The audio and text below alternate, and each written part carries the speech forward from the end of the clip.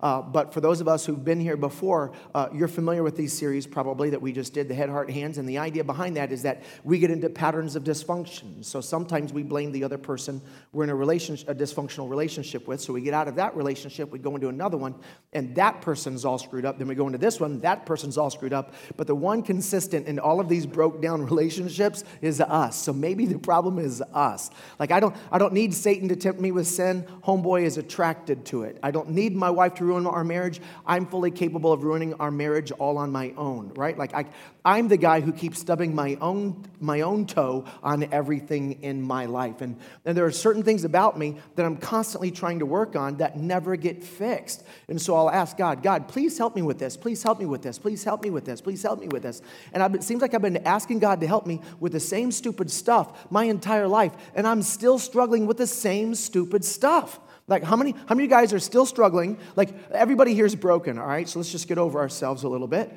But we've all got patterns of brokenness in our life. And how many of you guys know what it is that you constantly struggle with on the inside? Raise your hand. You know what like your pet sin is, right? That pet dark, like that dark room in your house, in the house of your life that you know, like you keep that locked, nobody else goes to it, but you walk by that room often and you know what's in there. And every once in a while, like the little monsters from that room get out and run havoc in your life, and you keep trying to push them back. Like how do we get rid of that room? And so we said that there's a pattern, there's a way that God designed us to work that we need to be aware of, and that is that the way that we think affects how we feel, and how we feel determines what we do. And the proof of this is that you've known you shouldn't do this because this was the wrong thing to do, but you felt like doing it, so did you do it? Yes or no? Yeah. I mean, like, I'm constantly doing stuff that I felt like doing that I knew I shouldn't do. Like some of us, we're in debt, and we know we shouldn't continue to spend frivolously. We know this, but that doesn't mean we're going to stop it because we want it so bad, right? Do you know what I'm talking about? So it's this want thing, the heart thing drives the choices that we make. So we said it's like this never-ending merry-go-round. So then the things that we think shape the way that we feel. The way that we feel determines the choices that we make. And the choices that we make reinforce the things that we think. And it becomes this vicious cycle. So in that series, Head, Heart, Hands, we talked about how to stop that merry-go-round.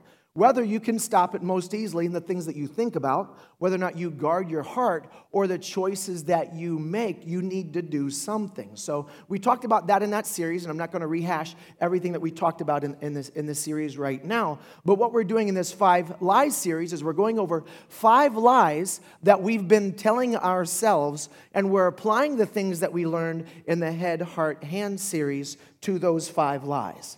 So we're giving ourselves practice on actually using the lessons from Head, Heart, Hands, and we're doing practice on these 5 things that we've chosen to believe that aren't true. So last week we talked about the lie that this is just the way you are and you can't change. Now we said that was partially true, but partially false. The part that's true is you can't change it. If you could fix the most broken places in your life, you wouldn't need Jesus. Like you wouldn't need God. You're all set. But we can't fix those untouchable areas, those scars from our past that continue, those wounds that continue to bleed. I mean, there's things that we can do to Band-Aid over them and we can address them. But I'm just saying the residual effects of certain things that have happened to us or things that we've done to others are things that we're incapable of fixing all on our own. The lie is that that's just the way you are. You're just going to have to deal with it. And that's not true. We talked about why that wasn't true last week, and I said that there were 2 tangible things that you could do to get beyond that lie. You could choose every single day, I hope you remember these 2. You could choose every single day who you will belong to. I belong to God. I belong to God. I belong to God. I don't belong to this. I don't belong to this. I belong to God. And every time we talked about stepping in sin, right? Picturing it like stepping in poop. And the problem is, for some of us, we've gone nose blind to the stink of our sin. It doesn't smell to us anymore. And that's why our shoes are covered in poop. Not literally poop. You know what I'm talking about, right? But like when we step in sin, the goal is here to pick up that stick and to wipe it off. Does that make sense? Do you guys know what I'm talking about? Anybody awake? Do I have anybody with me? Just checking. All right. Did we run out of coffee this morning? I don't know if we did, but you're allowed to bring coffee into. The best thing about having churches in a warehouse is it's a warehouse. We don't care what you do to it. Like seriously, 5 years from now, we can bail on the whole thing, and the new owners have to deal with it. So It's just a warehouse. So kids can run in church here and everything. So bring your coffee in if you'd like. But sin is like when you step in sin, we want it to smell to us like it smells to God. Because when we notice how bad it smells, we'll grab that stick and we'll wipe it off is what we talked about. So and then I'll say, for the rest of today, I won't step in the sin. God, I belong to you. And God forbid you step in that sin again, what do? You stop and you wipe it off your shoes. And if you step in poop 3 times in a day, you'll stop and you'll wipe it off 3 times in a day. But if you step in sin 3 times in a day, you should stop every single time and say, God, I belong to you. The second thing we said is that this sin does not own me. It doesn't control me. Like I'm done with this. It is not my master. You have set me free from this. I am not defined by this. And that's a little bit about what we're talking about today, except the lie that we're talking about today is that there are some things that just can't be forgiven. And I don't know that this applies to everybody. But the older you get, the more likely there's been something that you have done that you still carry with you. Guilt. That when the locked room for you is a memory of someone that you've hurt or something that you've done that so violated your own conscience, you can't let it go. And this has come to define who you are. Now, when I was a freshman in college, I was a little bit of a moron. I'm not going to go into any more detail than that because my wife and my son are in this service. So I'm sorry. Well, even if they weren't in here, I'm not going to tell you anyway because it's none of your stinking business. All right? But it earned for me, and it wasn't really me. It was my roommate, Danny Crawford. Danny Crawford was the idiot. I was guilty by approximation, right? By proximity. And that's my story, and I'm sticking to it, all right? So Danny was the bad guy, not me. Billie Jane comes to college the next year, and she dated this other moron for a while. His name was... whatever, it doesn't matter what his name, I'm not going to, his nickname was Flex because he was on the basketball team, and every time he'd make a basket, if this was the home team, the home stands, then on the way back to get back on defense, he would run like this, and he'd go like this. So he's a completely cool guy. Yeah, he was a nice guy. Actually, he was a jerk, a total. I've got words that are running around in my head to describe him that I'm in church, and I can't use any of them. So she dated that guy for 2 months, and then not like they were steady or anything. She was just going out or steady, or going whatever. If they're going together or if they're dating, right? Or it always means different things. So they weren't You know what? Why am I talking about Flex? He's an idiot. All right. Today's going to take me to some really dark places, apparently. So. Then I went on a date, so I asked her, after, this is the appropriate mourning period after the death of a relationship. But as soon as that mourning period is over, I'm like, hey, how you doing? He's such a, come here. You need someone to talk to.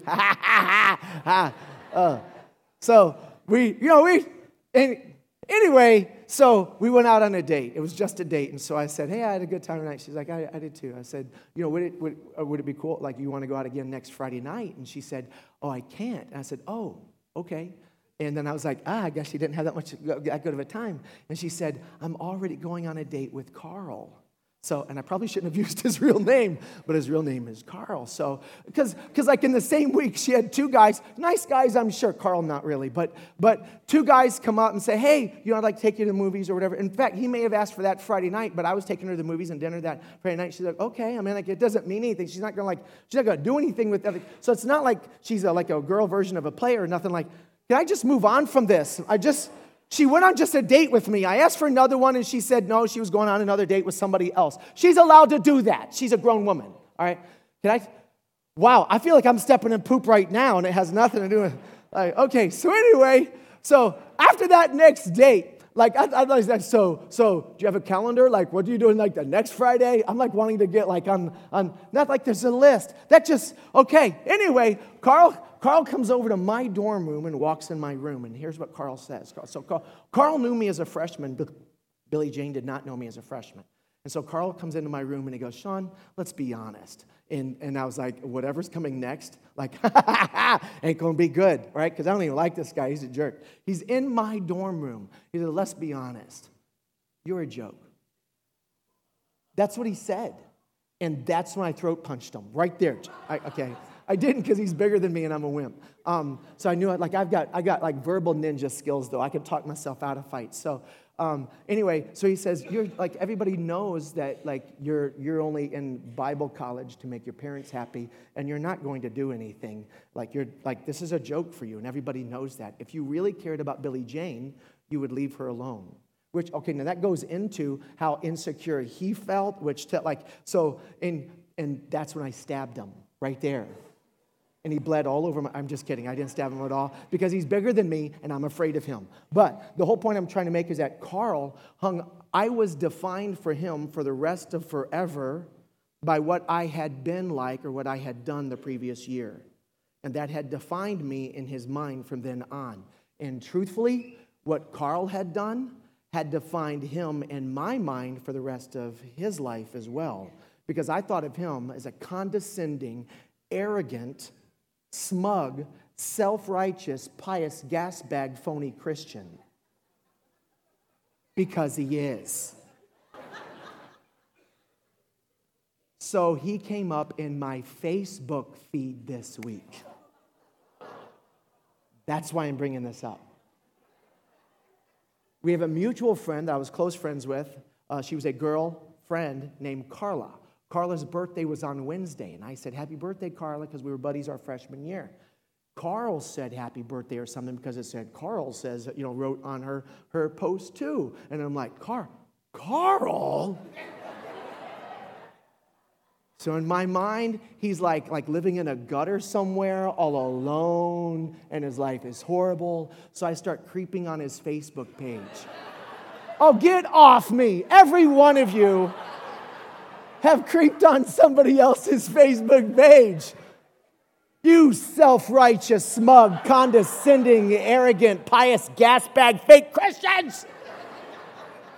You've done it too. And he's got this wonderful marriage to this girl that I remember him dating our senior year. He's been married to the same girl over 20 years. They have 4 beautiful daughters who have no idea what a scumbag their dad is. We've got to help those poor girls. I'm just kidding. But he ended up with this phenomenal life. He's doing fantastic. He lives in the same town.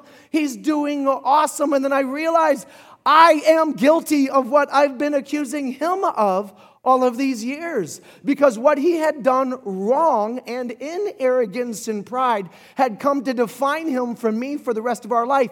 In the same way that you are still hanging on to things that you did that you don't do any longer. And these things have come to define you to you for the rest of your life. How can you tell if you are stuck in this lie? You can tell if you are stuck in this lie if you feel like you belong on the island of misfit toys. You feel like you're permanently broken and you don't fit in anywhere. That nobody would like the real you. If you feel that way, you've bought into the lie. You've bought into the lie if you believe that you are unworthy to be used by God. He can't. I've been divorced twice, man. I'm an alcoholic. I'm an addict. Like, what is your brokenness? But the lie you're telling yourself is that you can't be forgiven. The third thing is that you can't see the good things, the blessings in your life, because you're so focused on the bad things. You look at everything that bad happens to you in your life as a punishment for God for something you did a long time ago. And you're being punished. In your head, you're being punished. And you can't see any of the good stuff because all you see is the bad stuff. Because that's the only thing you're focused on. You are looking for those negative thoughts to be reinforced. Like, you will find what you're looking for. If you're looking for evidence that you're being punished by God, then you will look at a flat tire as punishment from God, not the fact that you've gotten to the 40,000 miles that those tires were guaranteed for. Like, we look at everything that way. The other way that you can tell is if you keep everybody at arm's length, if you don't let anybody in, because you're afraid that if they knew the real you, they wouldn't love you or they would reject you. So you permanently stiff-arm everybody in every relationship. And if any one of those things describe the way you are right now, then you've bought into this lie. So we're going to apply the lessons that we learned from head, heart, hands to this lie and see where it takes us. And so there's a first truth I want you to know. The first truth is this, that negative emotions are not bad. It's not bad to feel bad. Like, that's not the enemy. Like, can you imagine a society in which people did not feel bad for doing bad things? Can you imagine how horrible that would be? If there was no remorse, if there was no conviction, if there was no guilt, if nobody's conscience was bothered because of the bad things that they've done, it'd be like a person who physically doesn't feel any pain. Those people do not live healthy lives. Like, they will injure themselves and not know that, like, there's actually a disease where people can't feel pain. And while that sounds good, it is a horrible thing for them because pain is good. Pain tells you when your appendix is about to erupt, get your butt to the hospital. Anybody have an appendectomy? Just 4 of us? All right. I'm just saying, that pain, it stunk, but that was good for us to feel that pain. That was a horrible pain. It told us we need to get this taken care of. That's what guilt is to our heart. Guilt says what you did, it's indicator to us that we've done something wrong, and that is good. But only if it leads us in the right direction. So the question isn't, do I feel bad and should I feel bad? The question is, what does feeling bad lead me to do? Because some of us do not have an appropriate response to guilt. So I guess that's the question. And by the way, I think there's a difference between guilt and conviction. And while the words are often used interchangeably, I like the way that my dad talks about it. He says that conviction is from God and leads us to repentance. Guilt is what I feel after I've repented, God's forgiven me, and I won't let it go. And that's not from God. We're going to get to that in just a minute also. But some of us, when we feel bad, we just bury it. We ignore it. We avoid that person. We run away from the problem. We haven't gone back to the family reunion because we're avoiding the person that we feel bad for hurting. That's not healthy.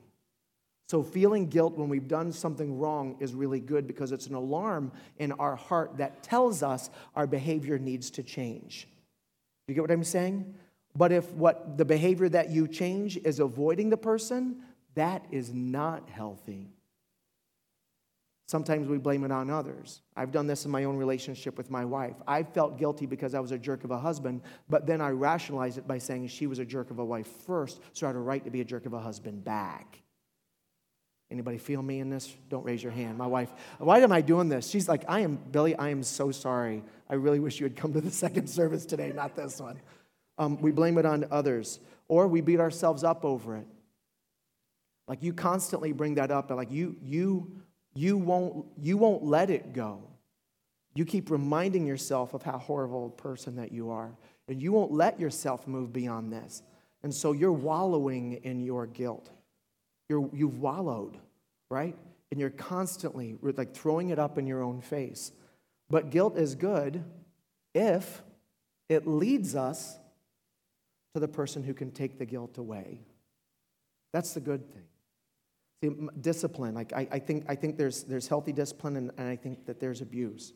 And the mode is less of the issue than the intent is. If you and by the way, if you discipline your children because they embarrassed you, it doesn't matter what kind of a discipline it is, even if it's a timeout. You've taught them that if you embarrass me, I don't want you around me. So, I mean, that's abuse. You see what I'm saying? So it has nothing to do with the form of discipline. It has everything to do with the intent.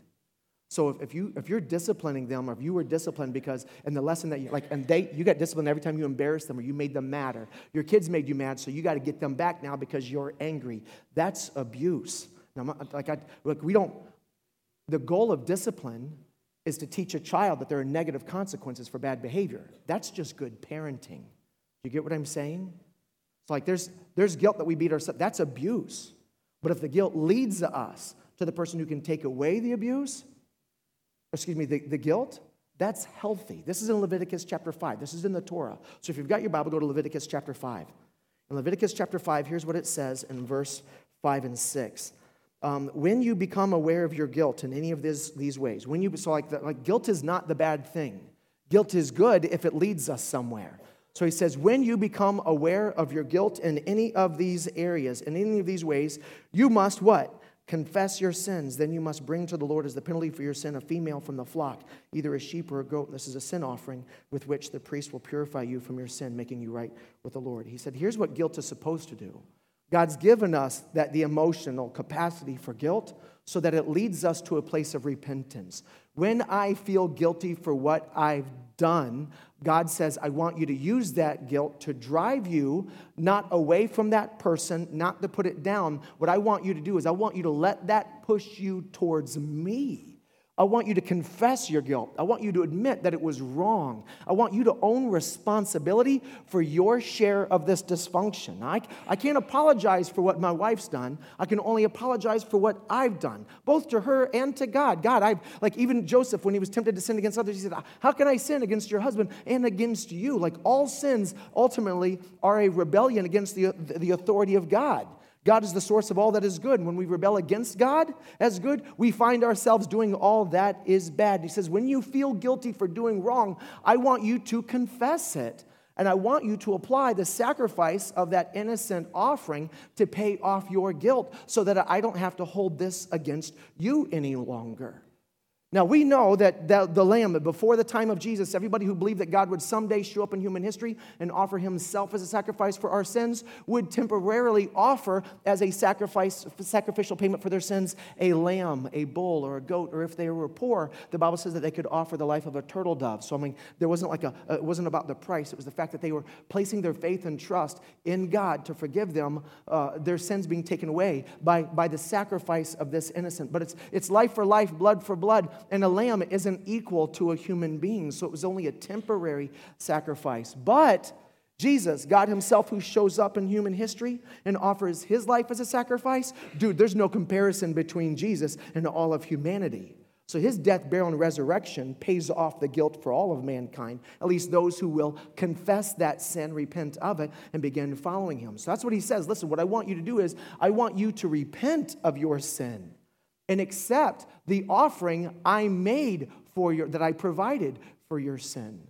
There's a story of a family that was settlers, and they were going across the prairie of Kansas, and they came over a hill, and they saw this gigantic brush fire in the plains of the middle part of America, and the winds were blowing it right toward them, and they were going to, their caravan, everybody was going to die. They're in wooden wagons with Conestoga wagons. I can't believe I pulled that word up from fourth grade probably, but Conestoga wagons, and so they were going to be engulfed in these flames, and then they were going to die. And so one of the dads of the caravan, he gets out of his wagon and he runs to the back and he sets the field on fire behind him. And the winds that were blowing this huge inferno their way then began to blow the flames behind them that way. And as the flames began to push away from them, they moved the entire caravan back onto the part of the land that was already burnt. And the guy's daughter looked up and said, "Daddy, are you sure we're going to be safe?" "Yeah." "How do you know?" "Because we're standing where it has already been burnt."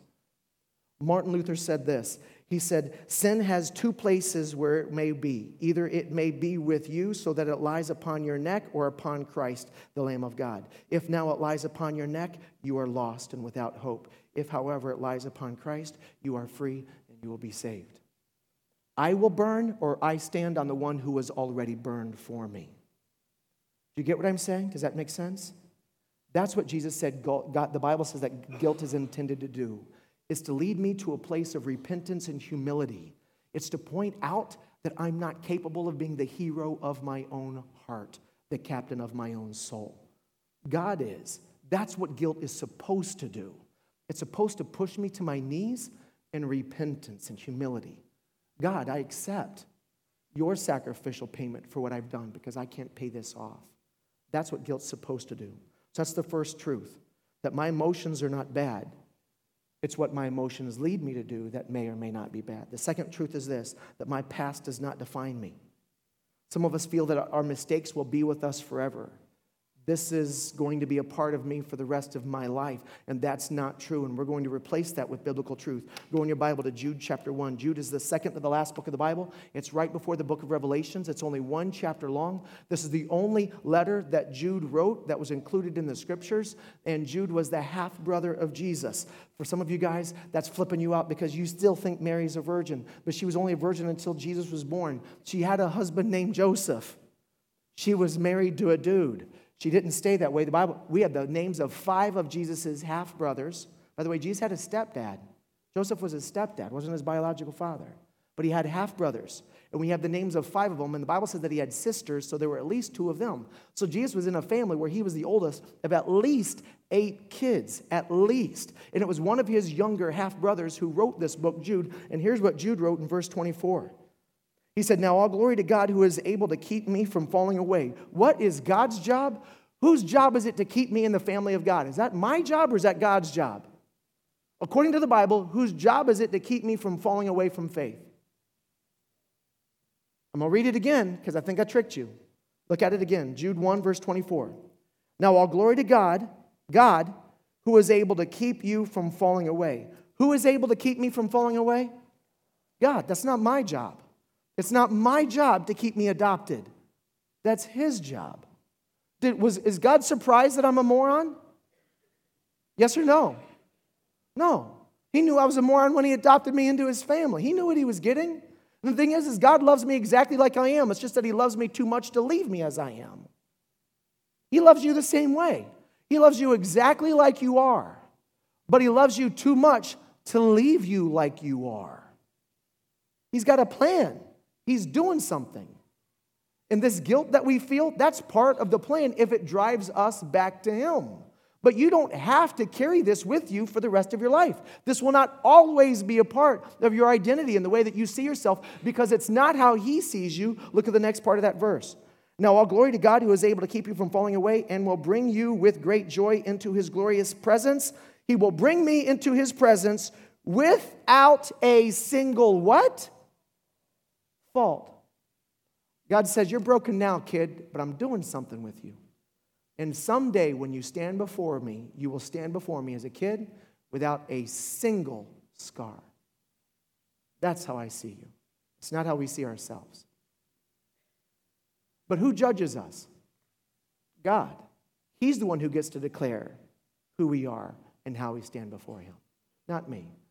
Who in the world do I think I am that I would hold myself to a higher standard than God does? And he says, "Listen, I'm telling you, it's my job to keep you in my family, and someday you will stand before me without a single fault." 1 Thessalonians chapter 5 puts it this way. Verse 9 through 10. 1 Thessalonians 5, 9 through 10. "For God chose to save us through our Lord Jesus Christ." We already talked about that. Jesus took the punishment for us so that we wouldn't have to. He was the one who was torched for us on the cross so that we wouldn't have to be torched on Judgment Day. All right? Through Jesus Christ. He chose to save us through the Lord Jesus Christ. He chose to save us, not to pour out his anger on us. I think sometimes we honestly believe that God's plan is to keep punishing us and punishing us and punishing us and punishing us and punishing us. And that's not the plan at all. The plan is to make us more like Jesus. So if anything's happening bad in my life, I do look to see if that's discipline from God. And if it's discipline from God, the moment I repent of that sin, the discipline goes away. Because the point of all healthy discipline is behavior modification. I want to teach my kids that if they do something wrong, there's a negative thing that happens. Why? So that when they become an adult and cuss out their boss, they're not shocked when they get fired. Like a kid who's raised not to know that there's negative consequences for negative behavior is a kid who is dysfunctional and ends up becoming your boss, right? That guy's a jerk. Was not raised well at all. Who's never disciplined as a kid. What dad is there who doesn't discipline their kid? It's a dad who doesn't love his kid. So that's what he says. That's the whole point. I didn't rescue you, me, and my family so I could pour out punishment on you. Like if there's anything from me in your life, it's only to point out that you're doing something wrong. And as soon as you change, as soon as you repent of that sin, the discipline is gone. So when something bad happens in my life, I do check and consider my heart. Is this discipline from God? I search my heart. Is there any sin in there? Any conviction or guilt over any poop I've stepped in? Is there any poop on my shoe? And if there's poop on my shoe, homeboy wipes it off. And if that pain or that discomfort or that unfortunate thing that's happening in my life that's driving me to God really is from God, then it immediately goes away because the point of that was over. Any discipline from God leads me to repentance. Once I repent, the discipline is over. If it stays, then it was never from God in the first place. It's just the consequences of living in a broken and screwed up world. Have you repented of the sin of your past? Yes or no? If the answer is yes, then nothing else that's happened in your life has been punishment from God because he didn't rescue so that he could pour out anger on you. That's what the Bible says. So grab those negative thoughts and replace it with the biblical truth. He did not pour out his anger on us. Verse 10, Christ died for us. He was torched for us, so that whether we are dead or alive when he returns, we can live with him forever. That's what this is about. It's about God's rescue mission for us. He isn't punishing us for our sins because my sins have already been punished. Who took the punishment for my sins? Jesus took the punishment for my sins. It's over. He was scorched so that I don't have to. This is just a consequence of living in a broken and fallen down world. But I'm not going to keep punishing myself for it either. Because somebody was already punished for the stupid things I've done. And truthfully, when I recognize the brokenness of my life or my past, that actually makes me more grateful to God. Because I recognize how much he paid for. The third truth is this. My pain doesn't own me. It doesn't own me. It can't control me unless I let it control me. And I want to say this for some of you guys who are angry at people who've hurt you. You can have revenge or you can have peace, but you can't have both. I'm going to say that again because some of you guys, God brought you here for that. You can have revenge or you can have peace, but you cannot have both. And the reason why it's so hard not to make sure that somebody carries the torch of hate for that person forever is because we're afraid they're going to get away with it. That's what we're afraid of. What they did was so evil and nobody knows about it. And we're going to hate them forever because to let them off the hook means in our mind that they're off the hook for good. Where's the justice in that? So we won't let ourselves let go of the hate that we carry. Because who will carry it for us? Romans chapter 12 gives us the answer to that question. Romans chapter 12, verse 17 says this, never pay back evil with more evil. Do things in such a way that everyone can see you are honorable. Do all that you can to live in peace with who? Everyone. Dear friends, never take revenge. Well, what about what they did? What about what they did? What about them? It's not fair. Like they're going to get away with it. Leave that to the righteous what of God? What does God have? What does God have? God has anger. He knows what they did. Where was God? He saw it happen. He's keeping score. Who's more capable of making sure they get theirs? You or God? All right? But if you do it, you're getting in his way. You're his kid. You're standing between him and his righteous anger against that person. And you're holding the torch in between God and them. And God's not going to do that while you're in the way. While you're his kid, he loves you. But he says, you get out of the way. You let that go. I'll give you peace and I'll bring fury on them. I will take care of this. I am more angry at what they've done to you than you are at what they did to you. I got this. Get out of the way. Get out of the way. Get out of the way. I'll get this. But you got to move, kid. Get out of the way. I will take revenge. I will pay them back, says the Lord. That's the truth. That's the promise I hang on to that helps me let go of the lie. So I grab these horrible thoughts as they come in, and I replace them with something that is true, and that allows me to feel something I didn't feel before, gratitude instead of bitterness. And that gratitude moves me to make different choices. So I'm going to give you 4 action steps, and I'm going to leave you with this. 4 action steps. The first one is this, is pray. Pray. What do I pray? God, forgive me. That's what I pray. How to live a consistently healthy life. How to get beyond this lie of believing that you can never be forgiven. You pray. God, forgive me. You confess your sins. God, forgive me. 1 John chapter 1, verse 9 says, if we confess, some of you guys need to memorize that verse, and every time you feel like God can't forgive you, you quote this verse to yourself. 1 John 1, 9, if we confess our sins, he is faithful and just to forgive us our sins and to clean us from all of the guilt that associates with it. That's what God does. Now, either God has forgiven you when you confessed, or he's a liar. There's nothing in between. Because he said he would. So either he did, or he's a liar. And if he's a liar, he's not God. So the only rational conclusion is that when I humbled myself, and accepted that Jesus was the prairie that was torched so that my wagon wouldn't have to be.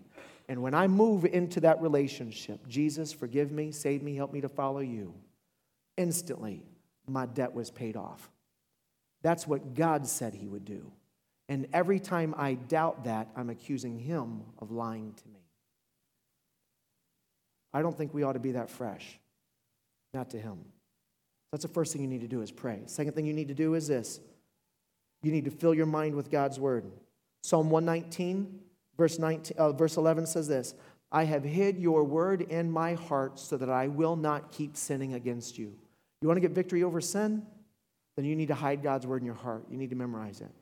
I was plagued by fear. It ruined my life as a middle schooler. My dad taught me John 14:27. Peace I leave with you, my peace I give unto you. Not as the world gives, do I give unto you. So let not your heart be troubled, neither let it be afraid.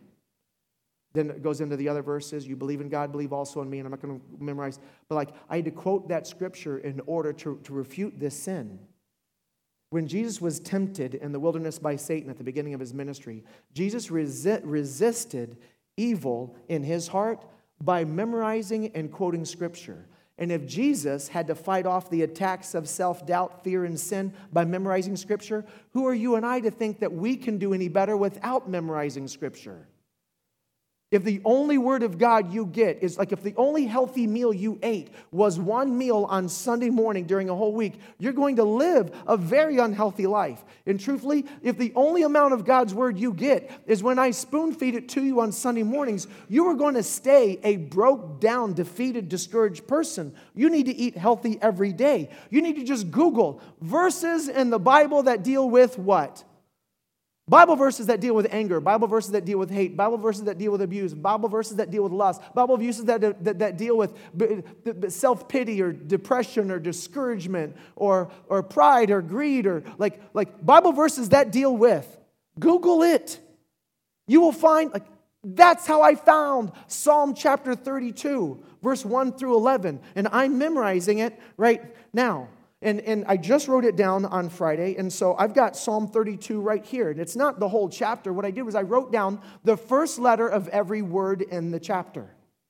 Does that make sense? You know what I'm saying? The first letter of every word? It's crazy. Read the verse one time, just one time, then write down the first letter of every word, and then don't read the Bible again. Just look at the first letter, and your brain will actually help you say every single word in that verse.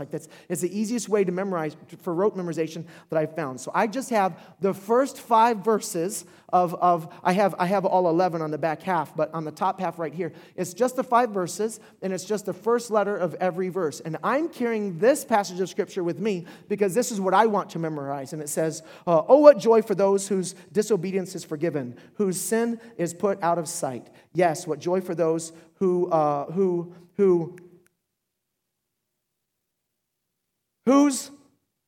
record the Lord has, hang on, I had to remember it. Whose record the Lord has cleansed of guilt, whose lives are lived in complete honesty.